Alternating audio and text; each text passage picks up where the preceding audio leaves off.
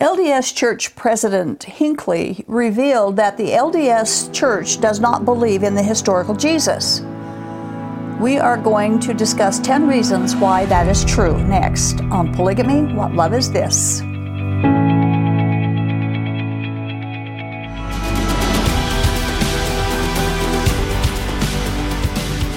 LDS President Gordon Hinckley told the world that the Mormon Jesus they worship is not the traditional Jesus Christ. God foresaw all future heresies, and accordingly in 2 Corinthians chapter 11, verse 4, the Apostle Paul corrected the Corinthians for putting up with false teachers and false apostles who were teaching a different Jesus than the one they had preached. Along comes Mormonism, also teaching a different Jesus than the Jesus of the Bible. And Gordon Hinckley affirmed that the Jesus Mormonism teaches is a different Jesus than that of historical Christianity. So he is affirming what the Apostle Paul was warning us against. Does this not make a few people in our Mormon culture at least question what they've been taught about Jesus? They plan on going to heaven. They claim their Jesus is the Savior, but then deliberately reject the Jesus who is the Savior and receive a different Jesus and brag about it. Today's guest has written an article very clearly explaining 10 differences in the biblical Jesus that Paul preached with the Jesus that Gordon Hinckley admitted Mormonism preaches. This obviously includes all of Mormonism, the polygamists, and the different offshoots of the Mormon faith. Our guest is Eric Johnson, who contributes heavily to the outreach of Mormonism Research Ministry, and he's here to share with our viewers those 10 differences. So I'd like to introduce and welcome Eric Johnson, who's been here several times in the past to share your insight, which is great. Thank you so much for coming. It's a pleasure to be here, Doris.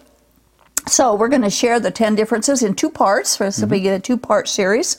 Now, we want our viewers to understand where you're coming from. You do work for an online ministry. Why don't you tell our viewers a little bit about that, the MRM.org? Yeah, MRM.org is part of the Mormonism Research Ministry, what we do, and we've had that since 1995.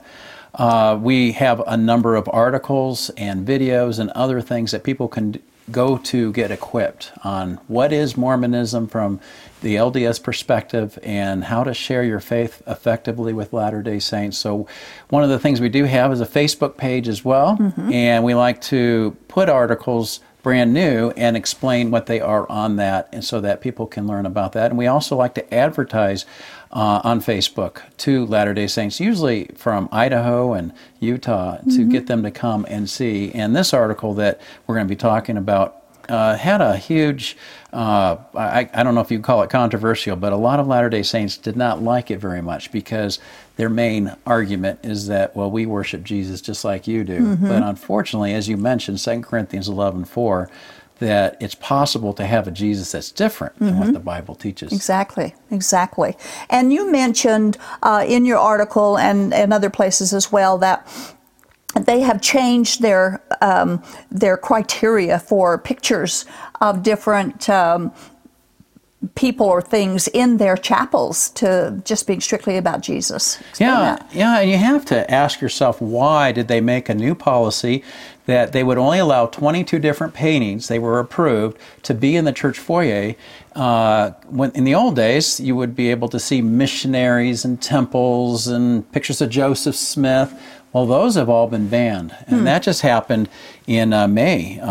It just happened really recently. In fact, one of the articles in the newspaper said this. It says, "To testify further of our central belief in Jesus Christ, we desire our meeting houses reflect an attitude of reverence for the Savior.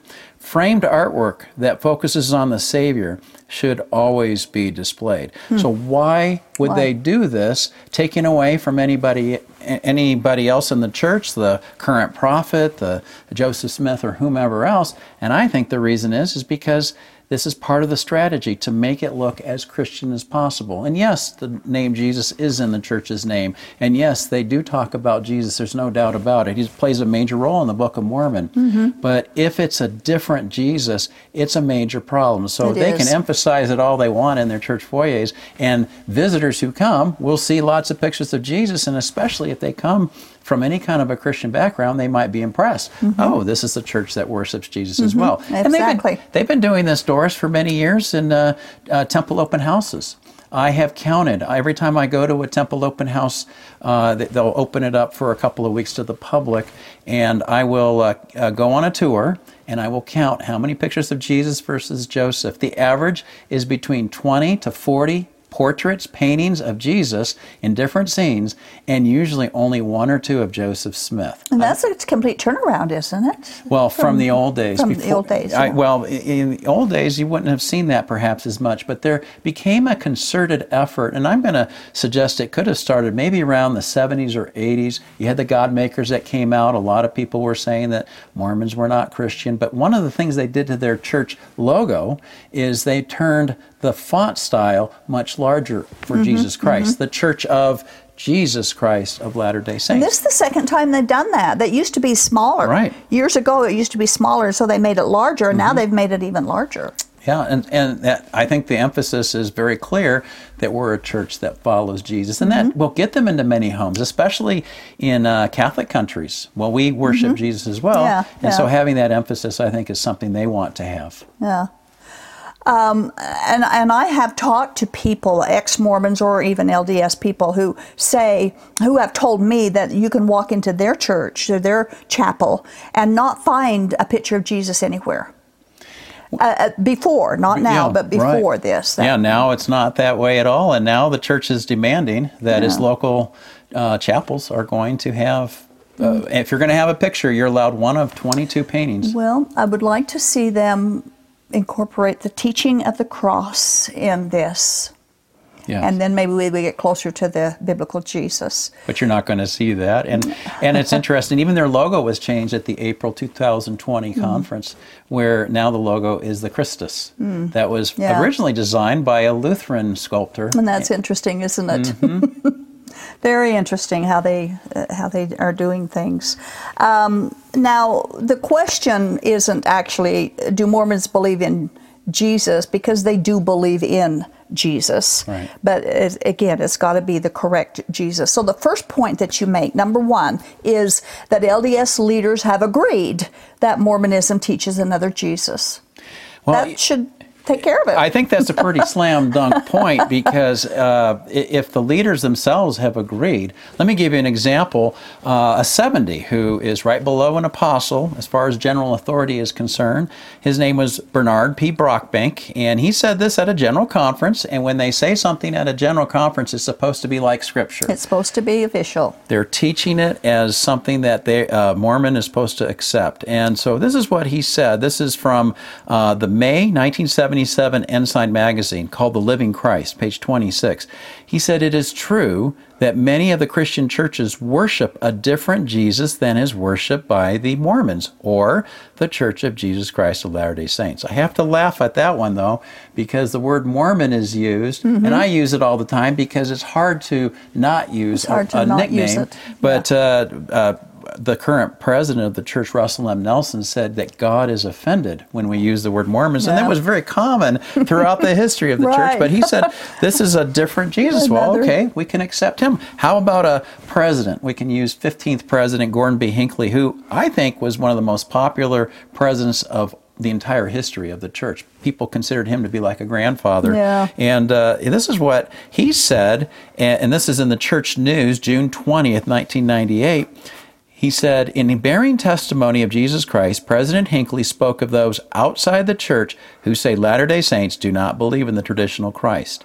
No, I don't. And be aware whenever somebody says they don't believe in the traditional Christ. Well, And he says, exactly. no, I don't. Exactly. The traditional Christ of whom they speak is not the Christ of whom I speak. For the Christ of whom I speak has been revealed in this dispensation in the fullness of times. He, together with his Father, appeared to the boy Joseph Smith in the year 1820, and when Joseph left the grove that day, he knew more of the nature of God than all the learned ministers in the gospel of the ages. That's pretty arrogant. I can't believe that God would wait until 1830, 1824, or whenever that was. That the first vision, 1820. the first vision, that he'd wait that many years to reveal himself. Yeah, and then when he does reveal himself, the way that Joseph Smith reveals who God is, even in the Book of Mormon, is much different than what he later said. And so what he's revealed is, well, that's what the purpose of the Great Apostasy is all about. Yeah. The Great Apostasy means that there was no authentic, authoritative Christian voice on the face of the earth. There was no priesthood. It had to be not reformed, but it had to be restored. Joseph Smith was the man to do that. He was able to then restore what supposedly historic Christianity taught, and here we have a different idea of who God is later, as well as a different view of Jesus. Absolutely. Actually, Mormon apostle Bruce McConkie mocked Christians for their mythical Jesus. Yeah, he did. He said this in Mormon Doctrine, which is a classic book, page 269, and virtually all the millions of apostate Christendom have abased themselves before the mythical throne of a mythical Christ whom they vainly suppose to be a spirit essence who is incorporeal, uncreated, immaterial, and three in one with the Father and the Holy Spirit. So basically attack against the view that Christianity has held for 2,000 years. Yeah, exactly. And how it's was revealed in biblical history. Absolutely. One other quote I want to give is go back to Hinckley, and this is what he said in a general conference in the April 2002 General Conference. As a church, we have critics, many of them. They say we do not believe in the traditional Christ of Christianity. There is some substance to what they say. I think we could pretty much use those quotes we've just given and say, okay, so what's the argument? So we don't need 10 reasons, we only need the one. I think the one should be sufficient because the leaders have admitted that. But see, the thing is, for many Latter-day Saints today, they don't want to look at the differences of our Jesus. They want to emphasize the similarities. The sameness. So they're going to talk about the atonement of Christ, the grace of Christ. And that confuses a lot of Christians. And that's one of the reasons why we teach at our ministry. We always want to find out what they mean by certain terms. Exactly. Don't ever assume they mean what you think they mean, because your view of God, your view of Jesus is different when you ask them, what do you mean when you say Jesus? And their definitions they have different definitions for our words. That's true. Well, let's move along. I want to make sure we get through all of these before the time is up. The second one is the virgin birth doctrine. According to Mormonism, is not the virgin birth of the Bible. This is an interesting one, and it bothers a lot of people when they first hear about it who are not part of the Mormon Church, especially from the Catholic persuasion. Oh, yes. Because very clearly the virgin birth, according to the Bible in Matthew chapter 1, verse 18, that the Holy Spirit came upon Mary in a non-physical, non-sexual way to produce Jesus. The incarnation, Jesus being fully God and fully man. The hypostatic union, he's 100% of both. But according to Mormonism, it took something different. Listen to what Ezra Taft Benson, he was the 13th president of the LDS Church. He said this in 2004. The Church of Jesus Christ of Latter-day Saints proclaims that Jesus Christ is the Son of God in the most literal sense. The body in which he performed his mission in the flesh was sired by that same holy being we worship as God, our eternal Father. Jesus was not the son of Joseph, nor was he begotten by the Holy Ghost. And yet Matthew 1:18 says he was begotten by the Holy Ghost. Right. I think Brigham Young also said the same thing. He was not begotten by the Holy Ghost. Yes, a lot of leaders actually have said that, and that's been maybe not as emphasized here in the 21st century because it's not politically correct. It doesn't sound very Christian to say that Heavenly Father came and produced Jesus in a literal sense, not a figurative sense. Right. Benson also said this. He said, Jesus Christ is the Son of God. He came to this earth at a foreappointed time through a royal birthright that preserved his godhood. Combined in his nature were the human attributes of his mortal mother and the divine attributes and powers of his eternal Father. I think it's interesting when we read what they say about Jesus, and every time they use, we believe that Jesus is the literal Son of God, they are talking about the Father coming and having literal sex with Mary. That's what they're saying without saying it, when they say he's the literal Son of God. And if you want to better understand as a child, because that's a concept that would go way over your head as a child, Yes. you wouldn't understand. Right. So they had produced this book that called the Family Home Evening Journal. This is from I've got that. 1972.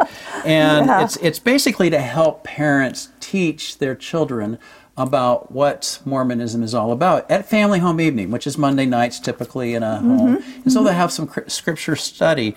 And so to help the children better understand this concept, they actually put together a graphic, and it has a picture of a man and a woman. So it says Daddy plus Mommy, and then it has lines going down, and it says you. Yeah. Okay? And in the same way, our Heavenly Father plus Mary equals Jesus. But you have to understand, again, literal. So God has a body of body parts and passion. He is he has the ability to procreate. So he came upon Mary to produce, I hate to say it crudely, but it's to produce the sperm that would then be able to impregnate her. And you think about how, when you take that to its logical course, this is not a healthy relationship. In fact, Father and daughter. well, exactly, because Mary came from the pre-existence as the daughter of Heavenly Father and Heavenly Mother. Right. And so the Father coming down and having relations to produce Jesus, it misses the point of what the Definitely. virgin birth is all about. Absolutely according to the Bible. misses it completely. Misses it completely. Okay, number 3. Humans and even Satan himself are directly related to the Jesus of Mormonism, which is a continuation of this discussion. Yeah. Because of the pre-existence, that we're all brothers and sisters. Yeah, I mean, you have Jesus being the eldest brother of not only Satan, but of all mankind, humanity, and Lucifer following. They had different plans in the pre-existence. One was righteous. Jesus wanted to give people the agency to be able to choose for themselves, Heavenly Father's plan, versus Satan, Lucifer wanted to give the plan that would be forced upon everybody. And it was the wrong one. And so you have this idea that they're brothers. So you have to understand, in Mormonism, Jesus is a created being. Right. Lucifer is a created being. We are a created being. So Jesus has not always been God. He is a God today in Mormonism, but he wasn't always that way. God, right. Second President Brigham Young, he called Jesus our elder brother in the Discourses of Brigham Young. And by the way, this was given away by the general authorities, the First Presidency, as a Christmas gift back in the 1990s. Page 25, the apostles and prophets, when speaking of our relationship to God, say that we are flesh of his flesh and bone of his bone. God is our Father, and Jesus Christ is our elder brother, and both are our everlasting friends. And then sixth president, Joseph F. Smith, said in the Teachings of Presidents of the Church, Joseph F. Smith, this was the church manual used in 1999, page 335, the Father of Jesus is our Father also. Jesus himself taught this truth when he instructed his disciples how to pray, Our Father which art in heaven, etc.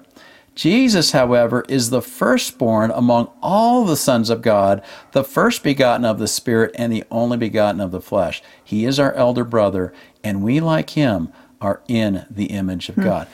Doris, we believe in the Imago Dei, the image of God. We believe we were created in God's image, but we don't believe that Jesus needed to have been created, that Jesus needed to be related to Lucifer, and that we are related to Lucifer. This is a major problem, because what you've done to Jesus is you've taken away the ability for him to be the God that the Bible says he is. That he is, absolutely right.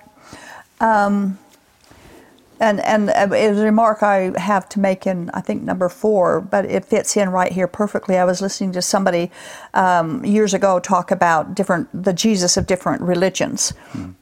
And he made the remark, so many religions have humans being exalted and becoming godlike or god and gods and goddesses. So he says everybody gets to be God except Jesus in these false religions. They take Jesus' deity away from him. That's a good point. And then they exalt us up to the Godhood. Yeah. It's pretty sad. And again, taking away who Jesus is. Number 4, the Jesus of Mormonism is not eternally God, which again is another continuation of this topic. Mormonism teaches that there was a time when Jesus wasn't God. Yeah, he had to have been created to have become God, because Heavenly Father would have been in his world without Jesus until Heavenly Father was able to create this world and then be able to create Jesus. Richard G. Scott was an apostle of the LDS Church and said at a general conference in April of 1997, and it was published in the Ensign magazine in May, he said, Jesus Christ possessed merits that no other child of Heavenly Father could possibly have. He was a God, Jehovah, before his birth in Bethlehem. His beloved Father not only gave him his spirit body, but Jesus was his only begotten Son in the flesh. Our Master lived a perfect, sinless life and therefore was free from the demands of justice. He was and is perfect in every attribute, including love, compassion, patience, obedience, forgiveness, and humility. Doris, I'm going to tell you something right now, and you know this, and the Christian listeners will know this as well, but Jesus has always been a God. He's been always God, been capital the God. G. Yeah, he's not a God. In John 1:1, it says, in the beginning was the Word. The Word was with God. The Word was God. He created all things, verse 3 says. Not even one thing has been made without him. Verse 14 says, the Word became flesh and dwelt among us. The Word became flesh. It's an amazing thing, the incarnation. And Jesus very clearly taught that he was God. C.S. Lewis said in Mere Christianity, you only have 3 options with Jesus: Lord, liar, or lunatic. He did not give us a 4th option of just being a good teacher. And if he's Lord, he's God. And Jesus claimed to be God. John 8:58, he said, before Abraham was, I am. Not I was, as the New World Translation puts it for the Jehovah's Witness. I am. He was referring back to Exodus 3:14, where Moses asked God, who shall I say sent me? Tell them I am who I am. I mean, we have John 10:30, the Father and Jesus are one. We have, just think about how beautiful John 20:28, where Thomas is doubting about the resurrection of Jesus, and Jesus says, here, touch me and feel me. And Thomas says, my Lord and my God. And that wasn't an expletive that he was using. Jehovah's Witnesses will oftentimes say it might have been, he was astonished. But the verse 29 says that Jesus understood what he was saying, and he says, blessed are you, Thomas, because you've seen and you believed. More blessed are those who don't see. He didn't correct what he was saying. I mean, we can go on and on with verses that very clearly talk about Jesus being God. And someone else said in regard to Jesus claiming to be God that he cannot be a good person. They say, well, he was a good prophet or that. But if he claimed to be God, he was a liar or a lunatic, like Hugh Branson up. And so you can't say he was a good person if he's lying about who he is. That's exactly right. C.S. Lewis made that point very clear. Paul was very clear about who Jesus was. He talked about the incarnation in Philippians 2:5-11, that Jesus, being in very nature God, did not consider equality with God something to be grasped. Talked about how every knee will bow and every tongue confess. It's a reference over to Isaiah 45, which says that would be to the Father. Now Jesus is being worshipped.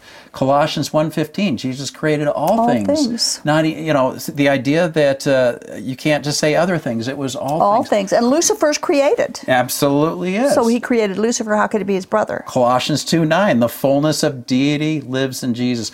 Over and over again, I put these to memory because when I'm talking to somebody, one of the most important things I can do is tell them about what the Bible says about Jesus. And I'm sorry if you realize Mormonism is not true, or if you belong to a polygamous group and you realize that's not true and those prophets are not right. because Jesus never harmed you. Right. It was the leaders who harmed right. you, and there is a Jesus who wants to have a personal relationship with you. And that's my heart for them. He's the God of this world, and He created us, and He wants to be with us forever. And I think that's pretty exciting. It is. I think it excited me when I found out who Jesus was. The very first time I discovered He was God. And 1 John 5:20, where 1 John is ending, and he said, "This is the true God. Jesus Christ is the true God and eternal life." So there's another one that is showing that He's truly God Himself, the God. The God. I'm going to say, I think every book in the New Testament has something to do with His deity. Somewhere you can find it. Well, and in John 8, He says, if you don't believe that I am who I claim to be, you will die in your sins, which means you're going to die unforgiven, and you can't go into heaven where He goes. And only the true Jesus can offer forgiveness of sins. Absolutely. Absolutely. Very good. Very good. Okay, number 5. The Jesus of Mormonism had to be obedient in order to become a god. Now, that's not the Jesus of the Bible. Yeah, no, it's not. And have you ever thought about Jesus? How did He get to be a god before He ever came here to prove in His mortal probation what the rest of us had to do? It's almost kind of unfair to think about. How did He get a pass? What did He do in the pre-existence that you and I didn't do? More valiant, I guess. There's not a whole lot of explanation on it. But the church, Mormonism, teaches that this obedience was required. And I'm thinking, well, wait a minute. Jesus is perfect. He's God in the flesh. He didn't need to do anything to be able to earn that right. 13th President Ezra Taft Benson said this in the Sermons and Writings of President Ezra Taft Benson: to qualify as the Redeemer of our Father's children, Jesus had to be perfectly obedient to all the laws of God. Because He subjected Himself to the will of the Father, He grew from grace to grace until He received a fullness of the Father's power. Thus He had all power, both in heaven and on earth. And Joseph F. Smith, the 6th president, related directly. He was a nephew to Joseph Smith. Joseph F. Smith said, "Even Christ Himself was not perfect at first. He received not a fullness at first, but He received grace for grace, and He continued to receive more and more until He received a fullness." Doris, when you take Jesus and you make Him into a created being, and you make it so that He had to be obedient to attain the status, I'm going to say you have just created a Jesus, I guess, in a human image. After their own image. That's what they have done. And so your Jesus is not as great as my Jesus. Right. My Jesus is so much bigger and better and has the ability to forgive sins. Why would I want to worship a Jesus who had to keep the law Himself and not be God Himself? It doesn't make any sense. And I like to say, too, Lucifer's brother can't save you. No. Only God can save you. No, and that's a really good point. And in Isaiah 40, 41 through 46, that has so many one God verses, He says, "I'm God your Savior." Yeah. Well, Jesus is Savior. Jesus is God. And you think about, again, I point out Philippians 2, the kenosis is called, the kenotic passage where Jesus humbled Himself.